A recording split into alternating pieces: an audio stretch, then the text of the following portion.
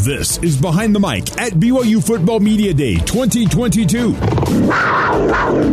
A quick turn and a handoff. Becomes a reverse, becomes a flea flicker. Hall steps up in the pocket, goes for the end zone. Wide open is Romney and makes the catch for the touchdown. Today's coverage is brought to you by PAX Healthcare Inspired.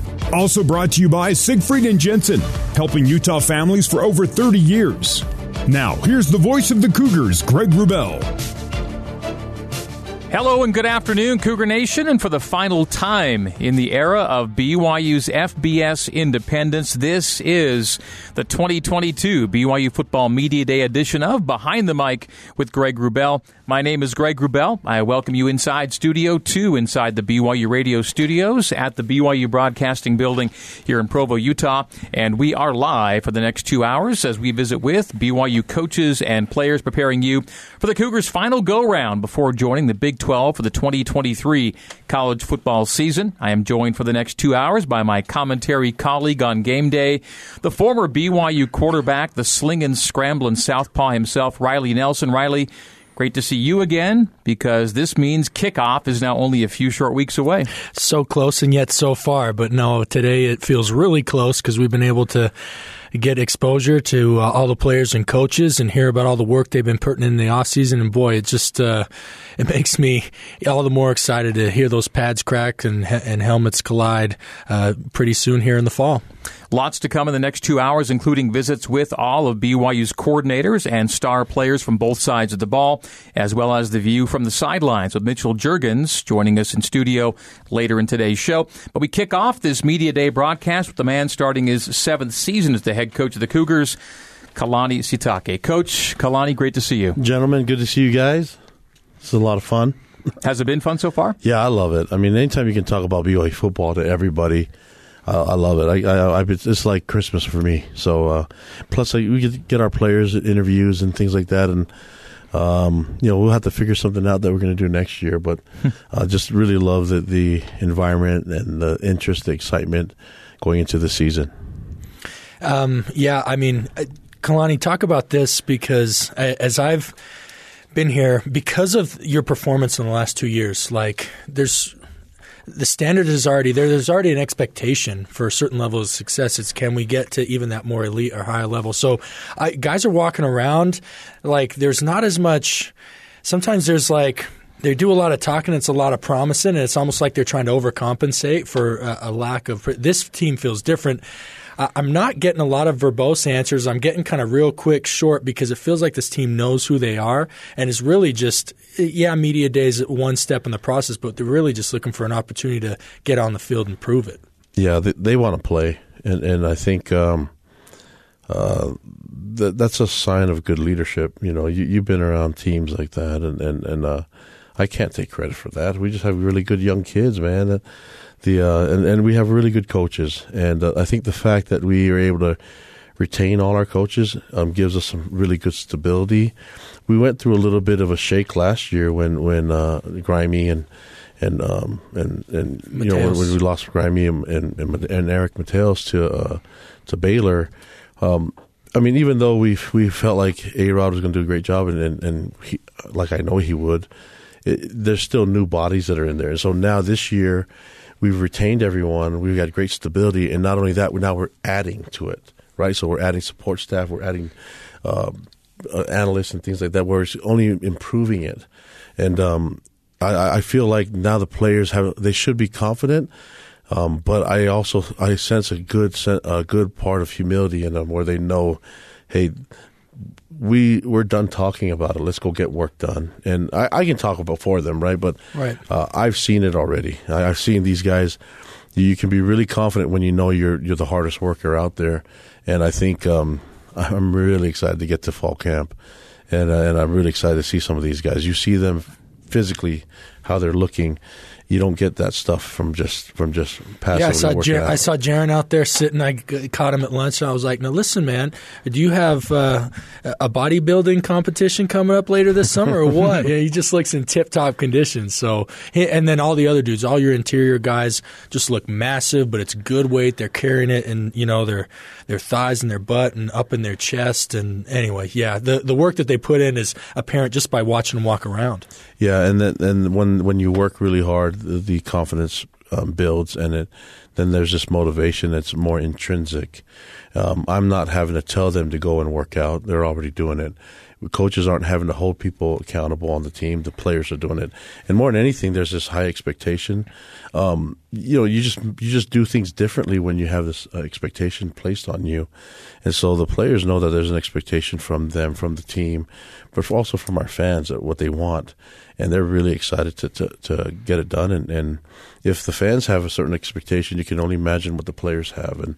And talk is cheap, man. These guys, there's enough talk. These guys know that hard work can make it happen. They've seen it from last year, and we have a good group of young men that are coming back. A lot of production, but also some guys that are healthy. And then that combined with the guys that we had going into the season that we didn't have the rest of the season. I think it for me, there's going to be a lot of great competition. And usually when you have great competition, you get the best of everyone that's involved in it. The website, The Athletic, does a really nice breakdown of the top college football teams. One of their writers spoke with you. And in the BYU breakdown, Kalani, you said, I'm not really worried about what's next, meaning Big 12. I'm worried about what we can consistently do and what we can improve upon. So what do you think your team does consistently well as a program, and where are you looking to get better?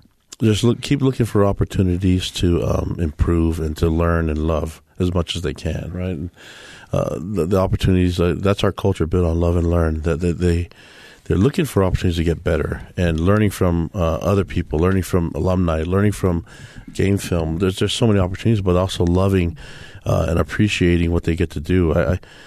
We talk to our players that they are in their position right now because other people's hard work and sacrifice. And the way you show them appreciation is you max out your opportunities here, but you also do it with a positive attitude and a smile on your face and excitement because you want them to know how much gratitude you have for them, right? And then these guys experience that in service and finding different ways to do things and being creative and innovative on allowing the parallels of life to fall into football as well. So the consistency for us is trying to find ways to grow closer, to love each other more, but also to show our loved ones that we love them too, and to bring joy to the game of football and make sure that we're aligned with the mission of the church and the mission of our university. You'll have been the head coach of BYU football for 7 of the 12 seasons of independence, a little more than half. What will you look back on, or what do you think's been the best part of the independence and the biggest challenge you've had to work through during these previous 6 seasons? It's all been great to me, and I you've been around me a long time, Greg. And when we went through some tough times and some adversity, I don't know, when you know that you're going to come out of this better, right? It's that opportunity. It's like, I know this is going to be hard. I'm going through some tough times right now, some adversity, but I'm going to learn from this because I'm committed to that. That's better than I got to survive this. You know what I mean? And so you're saying the challenges make it part of the best part, or become part of the best part. When I first got the job, I had a bunch of people, peers and coaches that I know. They're like, "What are you doing? Have you seen the schedule? This is crazy." I'm like, "Yep, we're going to go into it. I'm excited about it. I can't wait to see how we're going to be as a team." I wasn't worried about trying to pad my coaching record as a coach.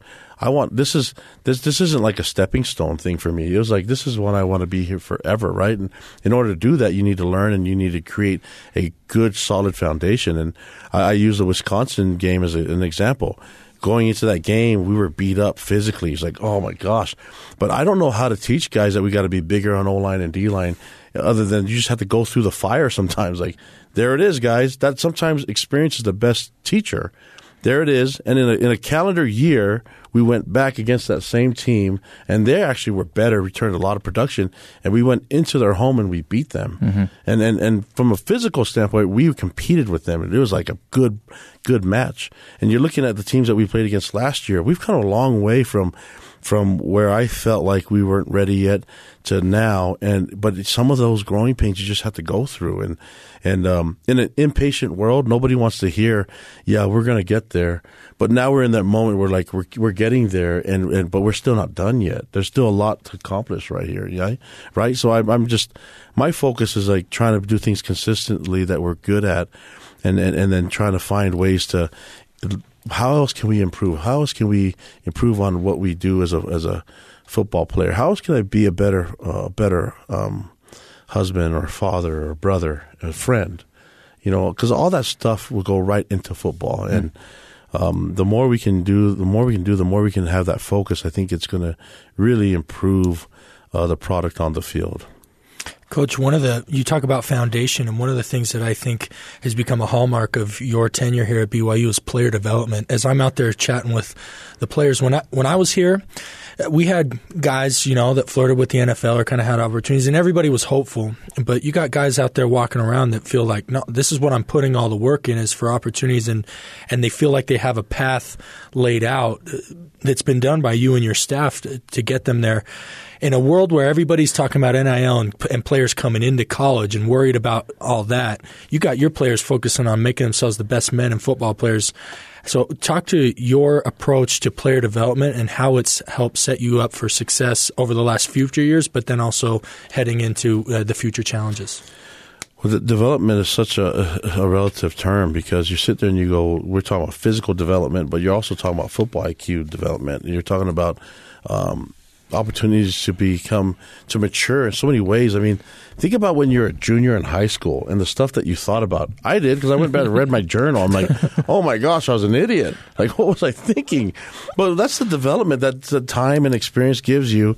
And I think sometimes you have to be patient with it, letting players know that, hey, the NFL doesn't mean you have to start as a true freshman, that you can work your way to it and have 1 year and not even be a starter. I mean, for me, it's looking at the examples that have been in the past. Vaisa Gahema wasn't like a big-time starter here, but he made a living and became an all-pro player in the NFL, right? There's ways to get there. I feel like Michael Davis, right, for the Chargers, yeah. Starter in the NFL and making intact players. Like, he was just kind of a guy that patiently and over time kind of morphed into a product that NFL teams desire, right? I don't know if that's a good example. You're right, but it's also, I wish he would have caught the vision earlier, right? And I know that people have shied away from talking about the NFL, especially here at BYU. I don't. Like, I appreciate everybody that wants to be in the NFL, but again, it's not easy, but there's so many comparisons. Like, I want our linebackers to look at the linebackers that are getting drafted, not just Fred Warner, but the others, and say, if I want to be there, I have to be at this level. Yeah. Otherwise, stop talking about it. And what's happened in the past is sometimes people feel entitled to the NFL, like it's just going to happen just because you played. No, the development needs to happen at so many different levels, but the NFL needs BYU players. They do, but they also need to see that the NFL needs to see that that the NFL is important to us. And then, so if I'm going to get guys out there, the pro day needs to be top notch, right? And we need to treat our scouts top notch. We need to give access to our practices. So our scouts sometimes schools don't even let scouts go on the practice field because they feel that well, they're going to give ideas. They'll see our practices and they'll tell our opponents leak information. Yeah. So you're not trusting the professionals to do their job, right? And there's such thing as karma that if you do that, it's not going to work out for you. Yeah. You're taking notes on the scout team. You have no idea who's going to play. We do so much crossover ones against ones that how are they supposed to know what we're going to probably do and who's the emphasis on which? But at the same time, they're representing the NFL. They're there to see us. And right now we're auditioning. So if we're going to audition, I want them to see how our players actually are great teammates on the football field during practice. They need to see, hey, wait, that's a starting running back and he's running on scout team kickoff? Yeah, because we need that look. We need that speed look. So he's humble enough to do that, right? It's just all these little intricacies and details that go into getting guys in the NFL that's just not on combines and stuff like that. What's so unique is that this ultimate goal, and you're talking about the process of getting there, but it seems to, for me, in chatting with players both today and over the last couple of years, it seems to, a lot of times they think, oh, the traditional thought was you can't get them focused on the NFL because then they'll forget about the task at hand. But the way that you've been able to bring that goal of the NFL, and it seems to tie guys they seem even more invested into their role and time at BYU with that goal rather than somehow being distracted by it. And it's, for me, it's as an alumni and as a former player with those same goals, like, it's so exciting for me to observe, and I think it's going to take the program great places. Well, it's what Lavelle did here. It's what all the coaches have done. It's not like I'm sitting here saying, well, these are my ideas. But the thing is, like, I'm being a former player, you know this, Riley. I was a former player. You need all the help you can get to the league. And so if I'm easy to get a hold of for scouts and for general managers and for coaches to talk to, then that's going to help my players. So that needs to be an emphasis that, hey, if you need to talk, your general manager for this team, if you need to talk to Kalani, here's his cell number. He'll talk to you. Because I can be a great advocate for my boys. Like, hey, you want him on your team, right? And I think a lot of people have looked at the NFL as like, oh my gosh, it's kind of cutthroat, hard business. You know, I don't know if people in our church or our school can fit there. Sure, we can. We can go there and we can actually put more of our people there because there's a need for our people to represent. I mean, we have people like Jamal Williams that's representing the school well in most of his interviews. You know what I mean? But but the more important part is that he's human. He does his stuff, but he's wearing his BYU stuff and he acknowledges the people that have helped him get there. Yeah. And it's been a lot of fun to see how many people are buying New York Jets jerseys and Atlanta Falcons jerseys and stuff like that now. And because one thing that the NFL needs to understand is once you take one of our guys, Cougar Nation becomes part of your fan base. Absolutely. Now. Before we get into a couple of 2022 particulars, how do you look back on 10-3 in 2021? A lot of lessons to learn from. I know that there's a lot of people that say, well, this is a great year. You finished ranked. Double-digit wins. Yeah. And I look at it and say, well, no, I don't think we played our best every game. That's my job, and that's my fault. You know, I don't know if we went into the bowl game with the right attitude. But we're going to learn from it. You know, I don't know if we were humble enough. And so that experience we talked about as a team is like, this can never happen again, where you're not appreciative of being in a bowl game. And I think for the majority of the guys did it. But if there's just a few that aren't happy to be there, then it's going to show, and it's going to show in the product. And that's my fault. I got to do a better job as a head coach and find ways to make sure our guys are performing better.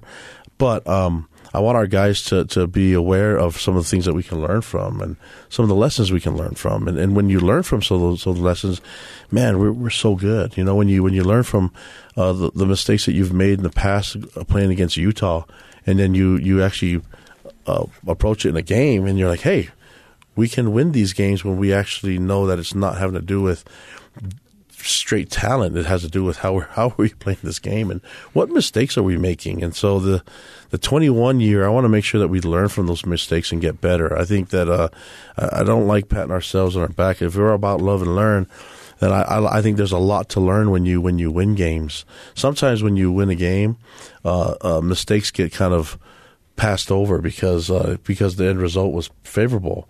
I'm the kind of guy that's like, no. This was a mistake, because you'll laugh at some mistakes. So a guy misses a tackle, like, oh yeah, you missed that tackle. Then when you lose a game, you make a mountain out of a molehill. Yeah, you say you make that tackle, and then we win the game. So now all of a sudden you're not even being consistent in the way you're teaching, right? So me, it's like, okay. And unfortunately for me, when I played my best games, have been games that we've lost.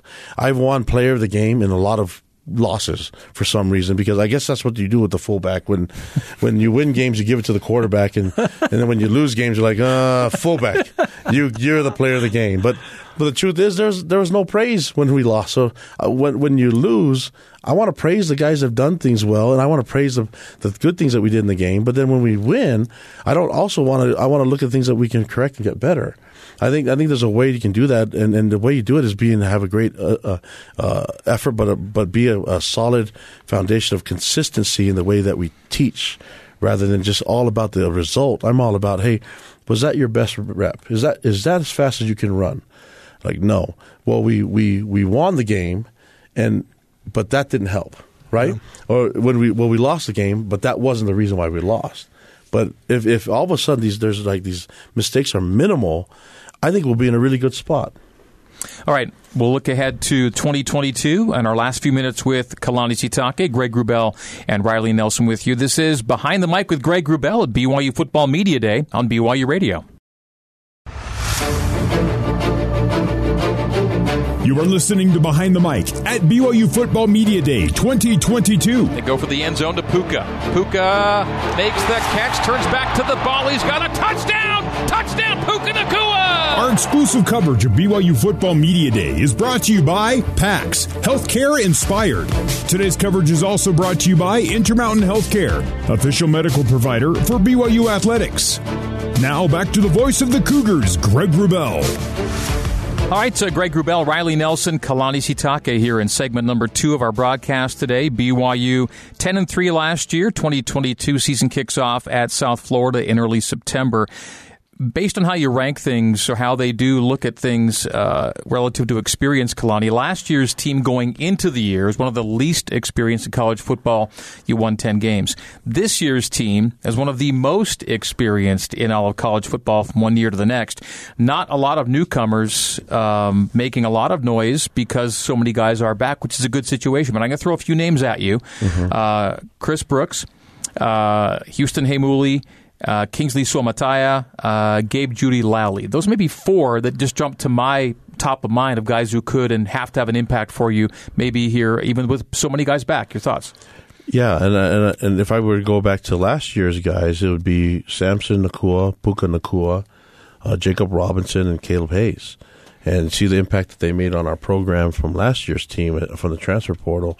This year, the individuals that you just mentioned, the players, they're going to make similar impacts. You know, I think that when you're the captain of a Stanford football team and you're a starter, that I think there's a purpose that they and a role that he can have here, and we've already seen it with his leadership and with what Chris has done for us too. The athleticism for a big old lineman that Kingsley brings, and the stuff that Gabe's going to be able to do in the SEC when he's locked down a lot of great receivers. I mean, these guys are going to bring a very unique talent to what we have in our team, but more than anything, they want to fit the program. They're looking for a program that the reason why they left is because the fit wasn't there. And now that they're here, they're going to be able to have a great experience and be able to grow and learn as much as they can because they're comfortable in this setting. This is a setting that they've wanted from the very beginning. This is what we're trying to avoid in recruiting, is to make sure that guys say, hey, this is where you should have started from the very beginning. But more than anything, those 4 individuals from last year that came here, this is what they wanted. They wanted this experience with BYU experience as a football player and as a student athlete, just like these others that are coming in with Kingsley, Gabe, Houston, and Chris. You know, so we will take all the guys that want to be part of this program, part of this environment, and appreciate it. And for those individuals, they left, and I think the fact that they left made them say, you know what, I want to get back to it. And when they're comfortable and they're feeling really good about where they're at, the sky's the limit for them and their ability on the field. Coach, is it a focus on maybe it's a focus on a live, love, learn, maybe it's a focus on the BYU way, but whether it's new guys coming in with a bunch of hype and optimism, or, you know, I'm sure you do because you don't shy away from when people try and give your team praise, but the offensive line is garnering all sorts of Pro Football Focus and other articles are talking about how talented and great these guys are. How do you help them manage expectations? Is it keeping them grounded? Is it more telling them to embrace it, but they better work to back it up? Talk a little bit to that. Well, I think they're saying what we always knew from the beginning, from last year, and that they're going to be good, right? And they're going to be deep. I think a lot of our position groups are going to have that same type of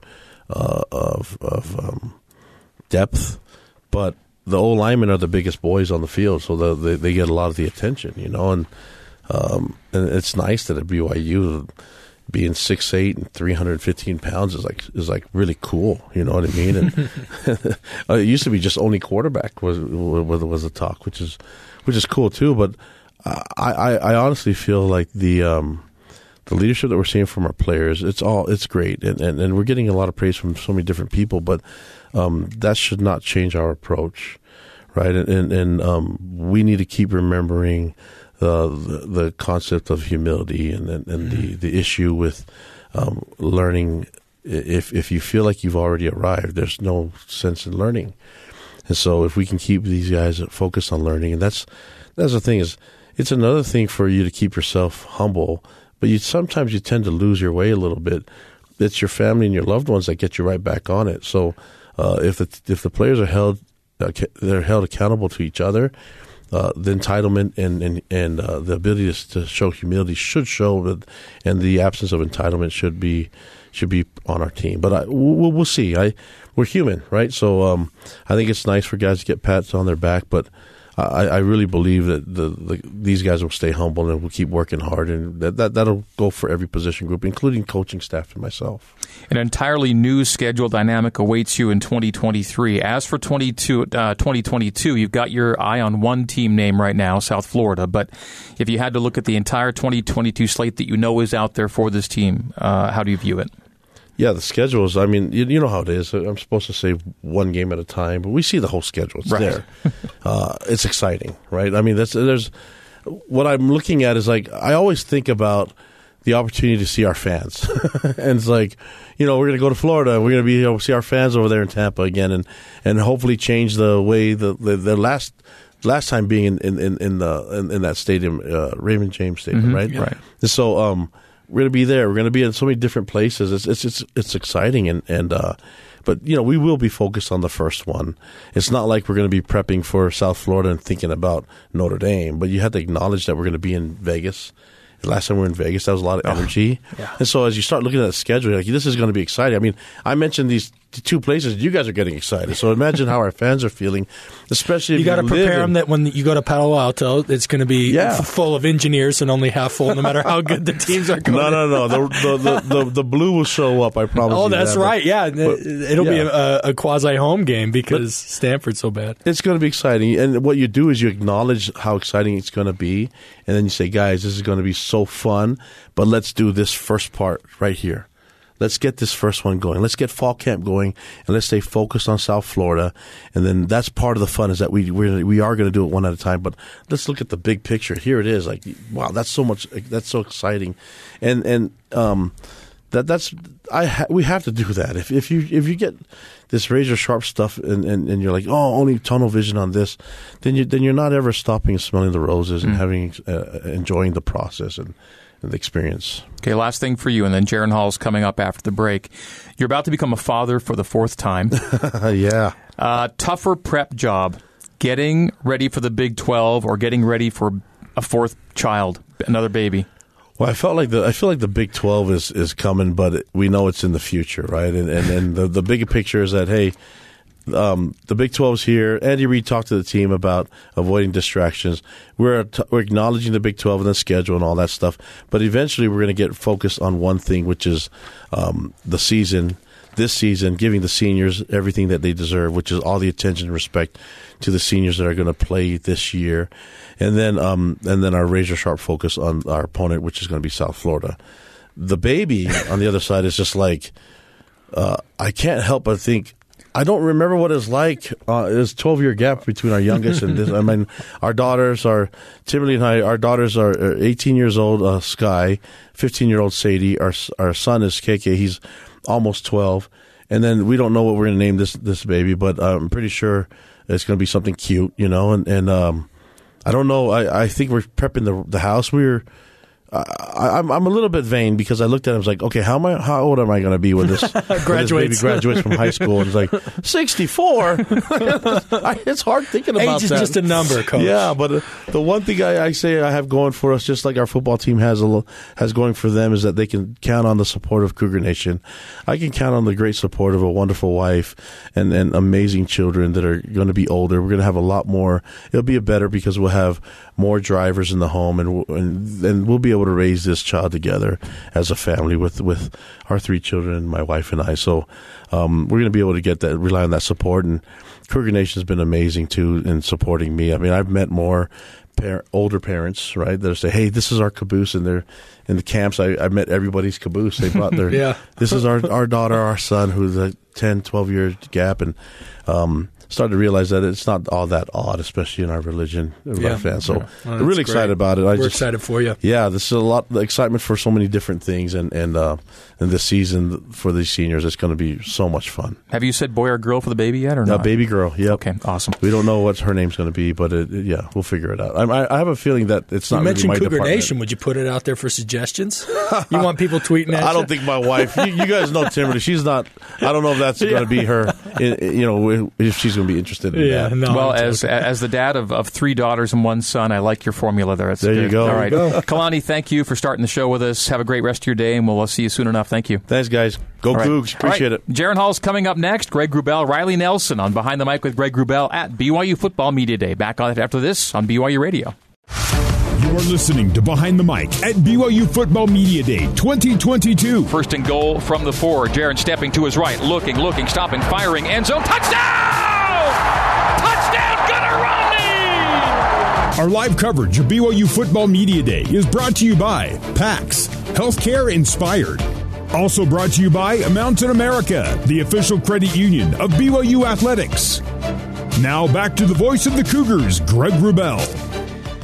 All right, so welcome back to a BYU Football Media Day edition of Behind the Mic with Greg Wrubell. Greg Wrubell and Riley Nelson with you until 2 p.m. Mountain Time on BYU Radio. Thanks to BYU head coach Kalani Sitake for kicking off our show with 2 solid segments. 30 years ago this summer, a running back out of Las Vegas by way of Dixie College by the name of Kalen Hall began his BYU football career and became part of a dynamic duo in the Cougar backfield. 30 years later now, Kalen's son Jaron retakes his spot in the BYU backfield as the Cougs starting quarterback. Jaron's 2021 campaign included these superlatives: top 50 ranks in touchdown passes and completion percentage, top 30 in yards per completion, top 25 in pass efficiency and passing yards per game, top 20 in total offense and yards per attempt.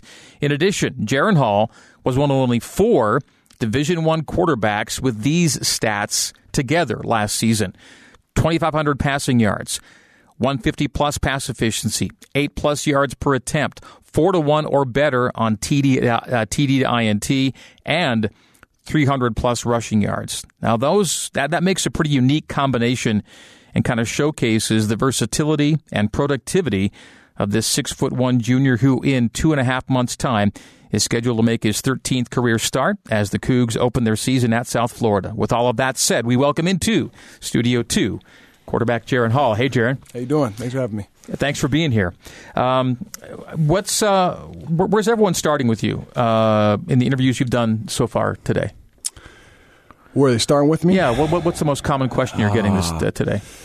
Probably, I say a lot of it about my personal growth in the offseason, and then also a lot about our offensive line, rightfully so. So probably those two questions right there. Okay. Last year at this time, you were part of a 3 QB interview segment because officially there wasn't a starter yet named. Clear-cut starter coming into 2022. Does that make a difference in how you approach August and the season ahead? Yeah, I think it puts a greater emphasis on me finding a way to compete with myself and push myself to the next level. It's a little different dynamic this year. Obviously, in my last 4 seasons being at BYU, competing with 2 or 3 other guys, typically every year, someone to see physically in the present, to compete with in workouts and on the field. Now it's a matter of finding the next step of something I can do mentally to compete and get the best out of myself again. Jaron, I'm going to hop right into the schedule. South Florida, that was your first start 2 years ago, correct? Yes. 3 years ago. Or 3 years 2019, Holy cow. yeah. Oh, wow. That's right. Yeah, there you go. Jeez. That's right. That was prior to the COVID year. So, I know you're a baseball player. You're probably a basketball fan, too. I don't know if you've been following a lot of the Warriors. You're a busy dude, but the Warriors are kind of taking out receipts on everybody. Mm-hmm. And not that you have receipts, but that game obviously didn't end the way that you or Cougar Nation wanted it. Talk to me about what motivates you. And the reason why I bring up that South Florida, are you motivated by getting that bad taste out of your mouth and showing them that you're not the same player that went in there 3 years ago? Or are you more motivated by What? To talk to us through your motivation pattern. A little of both. I love winning, and when you lose, you want to say forget about it, but when you overcome the feelings of being sad and angry and frustrated, now it's a matter of, okay, well, how do I learn from that? How do I take some momentum from that? So for me, looking back at several of those losses from that 2019 season, especially USF, we're playing them this year. For me, it's a matter of having another opportunity to not only go win as a starter against them, but now see all the growth that I've made, see the changes, and see opportunities to make plays that weren't made that game. We never find out what guys were dealing with health-wise during the season until after the season. Mm-hmm. So what were you dealing with last season? Yes, it was undisclosed. I'm comfortable sharing now. First game of the season, I broke 3 ribs, played through all that, and then Arizona State, I tore my pec muscle on my throwing side, fractured the cartilage that connects the rib to the sternum. So that was what put me out for a couple games, and then just a Liz Frank foot sprain in the USC game, which thankfully wasn't the full deal. So. How much of what you just talked about is, and going back to 2019, leaving a couple games, how much of that's just bad luck, and how much is legitimate cost of doing business the way you want to play? I think anytime you break ribs or a bone, there's not much you can do to stop it, right? Whether I landed on my elbow or a football, I don't remember what it was. I couldn't find it looking back. Bad luck. Same with getting hit from behind with the chest deal. Kind of a freak incident where a dude's knee just got shoved into my chest as I was going down. Just never be seen. It was never seen to happen like that before from all the doctors I visited. And then the foot deal. I mean, lots of athletes have stuff happen to their feet. Could be your cleat. Could be the way you planted. So when I look back on that season versus the season of concussions, I feel like last year was a lot more stuff I couldn't really stop from happening. It just happened. That's football. I mean, people ask me, are you going to go down more? Are you going to do this? And I just answer saying, look, football is a game that's physical. You got to do what you got to do to win the game. You can only hope that you just won't be in those situations as often, but you can't totally stop it from happening. So just roll with the punches. Well, go ahead, Riley. Well, I was just going to say, if I can chime in, being in Jaron's spot, like we were just talking about, how time passed and all that, but being 10 years looking back, as an athlete, your natural inclination is probably to take that on you and what could you have done differently. Yeah. I'm so glad to hear your balanced response, because as now I look back as a has-been, had you been dealing with like chronic hamstring issues or conditioning, stuff that you can control, then you're right. You got to own those. But to feel that to hear that you haven't taken that undue burden upon yourself and kind of blamed yourself for those previous injuries, which is something that is very easy for a very self-motivated athlete like yourself to fall into, is healthy to hear. And it allows you that freedom to come into the next season with no baggage and go accomplish all that you're meant to accomplish. Yeah. So I'm excited to hear that. Appreciate it. Hey, what did you want to work on from last season to this season? What did Aaron Roderick want you to work on? John Beck want you to work on? And were they kind of the same things? Yeah, under an umbrella of different coaches, giving me different input. Obviously, one thing is, completion percentage for any quarterback can always be up. And for me, that's especially my focus. And then second is this offseason training, everything being game-like, not just dropping back in a clean pocket and delivering passes. Anybody can do that in their offense. It's like 7-on-7, right? Kids always shine doing that. But now it's making full game-like pocket movements, put my body in the wrong position at the wrong time, but having to get it out to a certain part of the field. It's those next-level type things I think will increase the completion percentages, result more first downs, more touchdowns, more games won. So for me, it's a combination of those things and others. So, Jaron, with having just talked about the physical skills, talk about the non-physical skills, but are equally as important. Yeah. What are you currently working on, or from a leadership standpoint? Now you are the unquestioned starter coming into the season, no competition, it's yours. What are you working on? What's changed? What's your approach to your leadership role in this team? Yeah, now it's finding ways to not just be in group settings with the guys, because it's hard to make relationships when you're all together throwing with all your receivers. So now this summer, for me, it's been finding smaller groups here and there with different guys, whether it's doing football or not doing football, going out to eat, but just being in smaller groups where I can get to know the guys personally, they can get to know me. I mean, you're around each other in the locker room all day, but to see each other with your families, with your friends, how you are outside of football, it's different. And honestly, it builds a lot of confidence to know that your guys are living the same way as you are, and you can count on them to be doing the right thing. So for me, it's been just letting my guard down, letting them get to know me, but also while we're working, just being smaller groups where we can coach each other, we can talk more openly and not worry about wasting time in a group setting. How fortunate do you feel to have the O-line you do in front of you, the tight ends you've got back, the wide receivers everybody knows? You do have to replace Tyler Algier, but Chris Brooks has a resume. Lopini's got a ton of reps, and he's been in the end zone a lot Yes, in his college career. All around you have justifiably one of the deepest, most talented and experienced groups of offensive players coming back. And you're in the middle of it all. Shoot, man, you gave me goosebumps listening to that. I got a little shivers for a second thinking about all the dudes we have coming back. It's so fun. A-Rod mentions it all the time when we're outside. When you look around, you just see how many guys, how many new faces you don't have. Right? So it's a matter of, in the past summer, it's been like, oh, he's new, he's got to learn. But now we go outside, we go throw, we get team practices together. It's like, dang, every single person we see knows what they're doing here. There's not a new face yet, right? And it's just something, it gives us a lot of confidence, but it also gives us the challenge of keeping the chip on our shoulder and not feeling like we've arrived, because I think that's where our downfall's been. And BYU's downfall's been over the years. Okay. Last thing for you is a non-football note. How fun to watch little brother Dawson get some reps and some big hits for BYU baseball this season. I think that I was more proud. I'm going to try not to cry. Oh, my gosh. I think I was more proud watching him get his shot playing baseball. He's been through a lot since high school. Just to see him in the Cougar Blue do some of the things that me and my dad, my older brother, have done to get his moment, hear his name called, it was really special.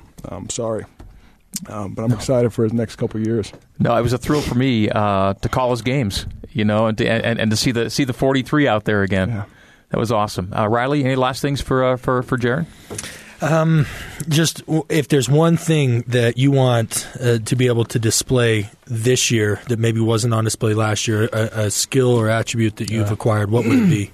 Pushing that ball down the field accurately. I think that's been the knock, and it's something we've talked about behind closed doors, and I think it's something I've really improved on. So giving my guys chances, not only to just catch the ball and make a big play, but now go run with the ball. And I think a lot of easy yards are left on the table, and that starts with me. So that's one thing I'm looking forward to, just letting the air out, but that's every quarterback, right? Mm-hmm. That's what you want to do. And aside from that, just managing games better, keeping us in good situations, staying ahead of the changes. I feel like we did good last year, but there's a lot of times we get stuck, once we get past the 50, moving into the red zone. We had a ton of yards on offense. We just couldn't finish sometimes. So just increasing the accuracy in the red zone and just getting it in there, making it happen. Okay, I already said last thing, so now last thing. Since you mentioned, you talked about 4 seasons. BYU, you're only technically a junior, but everyone knows right now the clocks are extended with COVID and everything else. So you've been here a while. The fact that you're on draft boards, you combine all that with the fact that you're still a junior, you could play longer. But have you already in your mind kind of flipped a switch like this? Is it fair to say that? Or are you like, no, this is a season and we'll see what happens later? Yeah, no, same approach since my freshman year. It's a season. I'm going to be the best I can be. I think we preach as a team that with all the talent we have on our team and all the potential, the way you get a lot of guys drafted, and we saw this with the COVID year, you win a lot of games, right? And that's a team collectively doing that. So for us, it's not about who's doing this, who's talking with these people. No, right now it's about let's go beat USF. Let's go be the best we can be in our workouts on Monday, Tuesday, Wednesday, our PRPs. And I think that's the kind of the focus we'll have leading into that game. Love to hear it. Great to have you in here today. We look forward to seeing you in August and beyond. Thank you, Jaron. Thank you. All right, that is Jaron Hall. We'll come back with Aaron Roderick, BYU OC and QB coach next. It's Behind the Mic with Greg Wrubell at BYU Football Media Day on BYU Radio.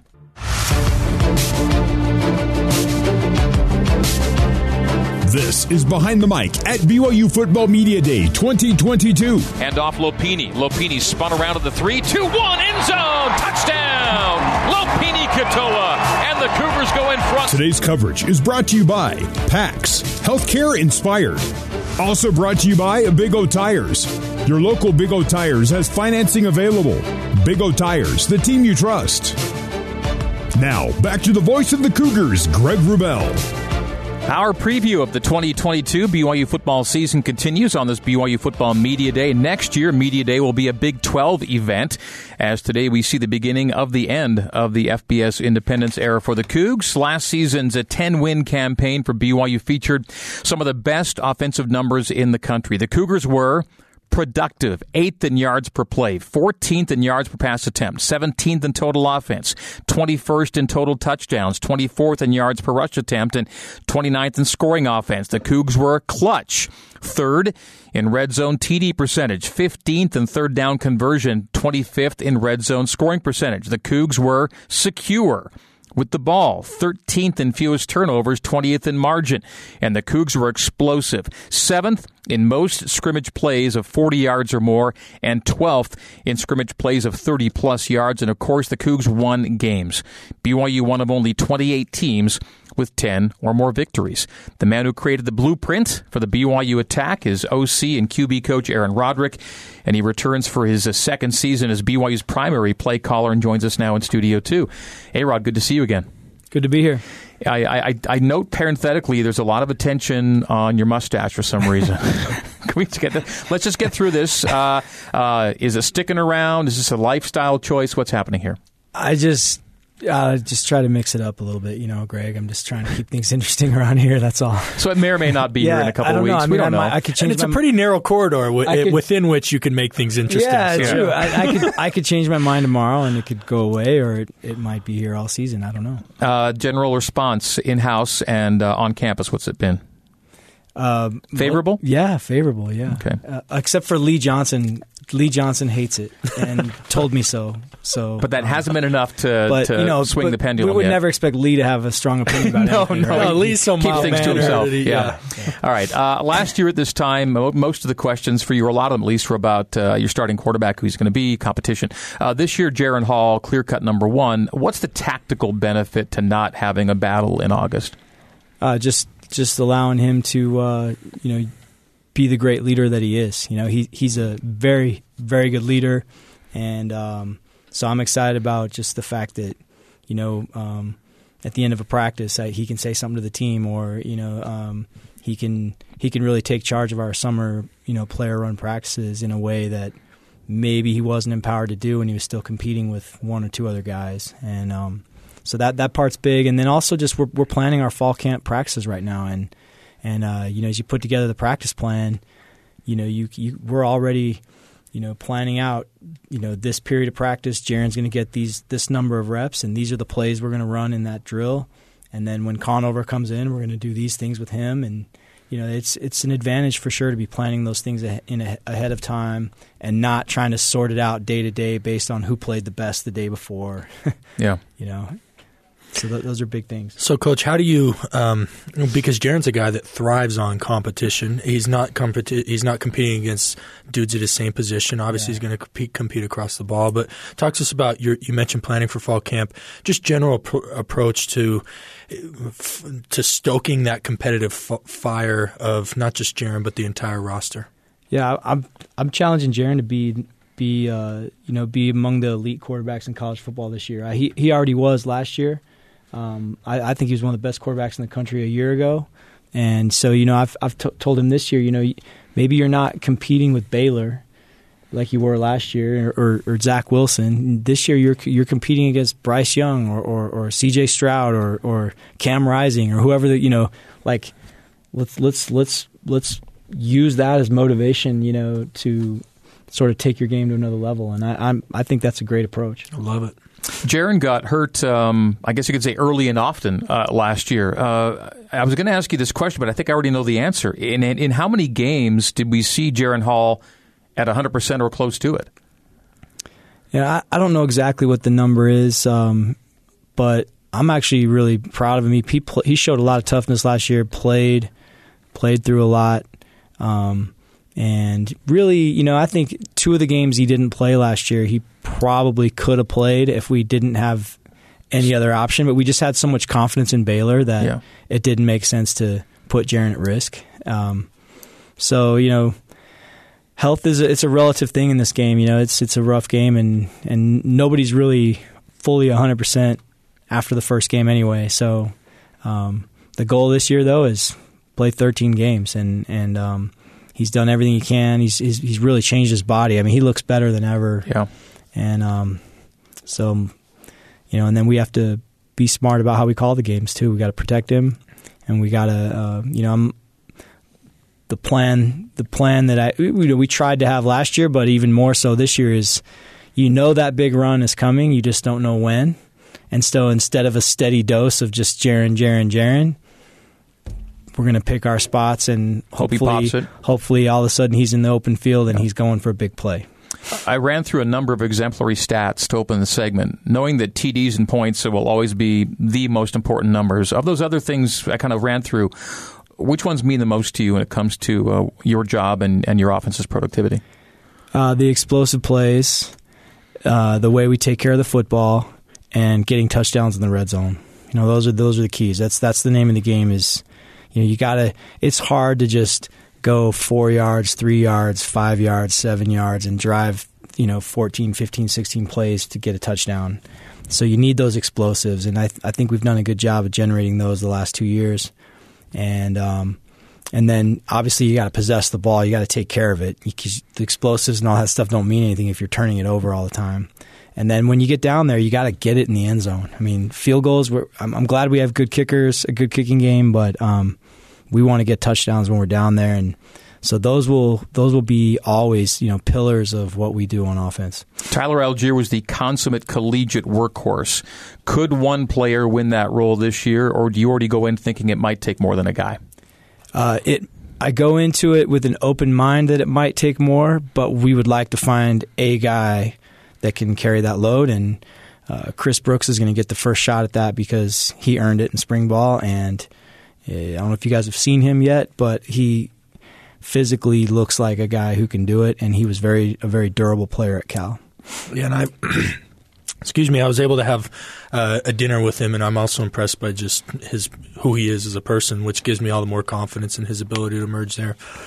Your staff, even though after Coach Grimes and Mateos left, and you were on the staff prior, it wasn't a huge shake up, but still new people in new roles. You have the rare luxury, at least rare in today's college football, of having all the staff together and back with no changes, maybe some quality additions. How do you keep the magic in the room? How do you keep that hunger and that fire that where the best ideas continue to be pumped out of that offensive staff room? Yeah, that's a good point. We have a great continuity with our staff returning. Most of us with Fessy, Coach Clark, and I, we've been together now for 4, 5. This will be year 5, and this basically the same offense. We're always looking for, what's that wrinkle, what's that one thing that we can tweak that'll make us a little better and make us a little more unpredictable without changing everything. You want to have an identity. You don't want to be a whole new offense every year. So the core things that we do, physical run game based on the wide zone scheme with a down-the-field play-action passing game, that's still going to be the staple and the core of our offense.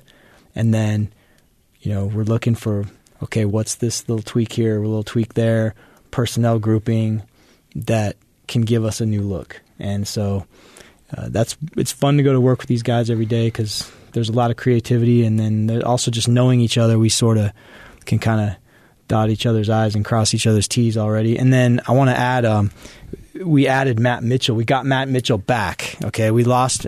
He's a name people might not even know, but we lost Matt. Matt Mitchell's one of our analysts.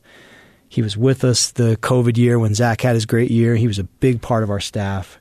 We lost him to Baylor, and this year we were able to steal him back. It's big. And he's a real ball coach. You add him to the room. We already have Al Papunu in there as an analyst who also has a lot of say in what we do, plus our full-time coaches. It's a good group of coaches in there, and I'm loving going to work every day. I learn new things from those guys every day. 10 seconds to answer the Isaac Rex recovery question. How's he coming? I expect him to play in the first game. Okay, that's excellent news based on what happened at the end of last season. A-Rod, always good to spend time with you. I'll see a lot more of you during the season, during Coordinator's Corner, and look forward to the 2022 season. Great things are in store in 2023. That will wait for another day, but here's the 2022. Thanks. Thank you. All right, that's Aaron Roderick, BYU OC. We'll come back with hour number 2 of Behind the Mic with Greg Wrubell at BYU Football Media Day. Greg Wrubell, Riley Nelson on BYU Radio.